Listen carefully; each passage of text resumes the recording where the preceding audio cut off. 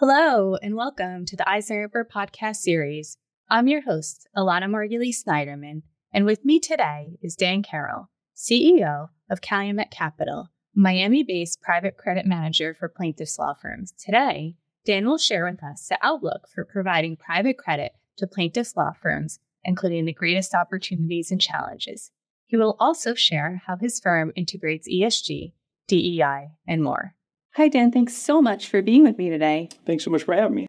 Absolutely. So to kick off the conversation, tell us a little about the firm and how you got to where you are today. Yeah, so we started in Calumet Capital in 2018. There was a predecessor firm that I began back in 2011. And really the original thesis was to help plaintiffs' law firms with some of the financial and operational challenges that they faced.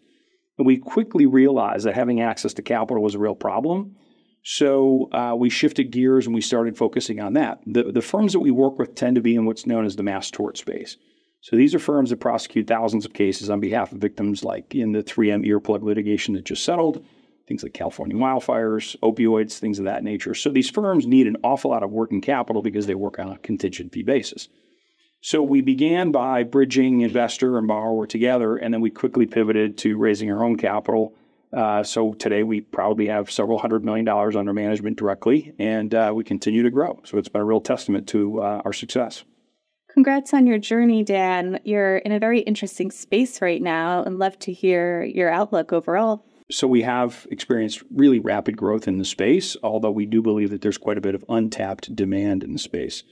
It is an incredibly attractive asset class. We've seen the non-correlation really play out with higher yields. So it's very attractive from the investor perspective, and sadly, we continue to see mismanagement and even sometimes corporate malfeasance that leads to problems. Think about the Maui wildfires as a classic example of that, just billions of dollars of loss and a really horrific toll in terms of death and injury. And more specifically, Dan, where do you see some of the greatest opportunities in this space and why? So there were some early entrants in the space in the early teens that I think didn't truly appreciate some of the risks involved, particularly duration risk. We've seen that play out. So I think that there are some real opportunities to be a bit opportunistic in some of these likely distressed assets.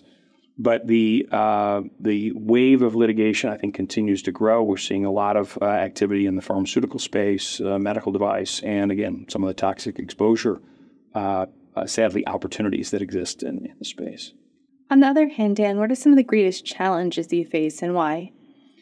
So obviously, fundraising has been a challenging environment here for the past 12 to 18 months, but fortunately, we've got some really great partners who appreciate what we do and really understand and love the asset class. The day-to-day challenge is just keeping up with all these various litigations. There are scores of different actions that we need to sort of perpetually underwrite. We need to understand what's happening and how they're continuing to evolve towards resolution. And that's a really big part of what we do at Calumet.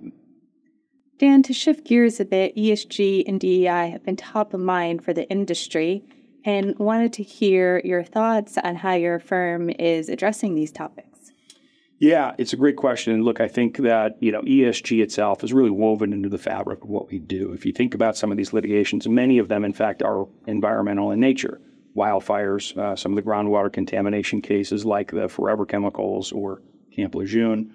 So there's a heavy environmental focus just naturally. And also the foundation of what contingent fee firms do is provide access to justice to folks who could never afford to pay for law firm representation without that. So the social component is really strong. And what we're hopeful for is that some of these litigations lead to better governance, that the executives and boards of these companies stop making decisions that end up causing such harm. And then when it comes to DEI, that's a very important aspect for us. In fact, we're very proud to say that we're a female majority firm ourselves. And I think that diversity of thought really helps us understand better how to make good decisions. We also have been very focused as a firm in helping support women and minority-owned law firms because with the financial wherewithal, they can then access the top tier of this space. We think that's a very important aspect of what we do. Dan, we've covered a lot of ground today and wanted to see if you have any final thoughts you'd like to share with us.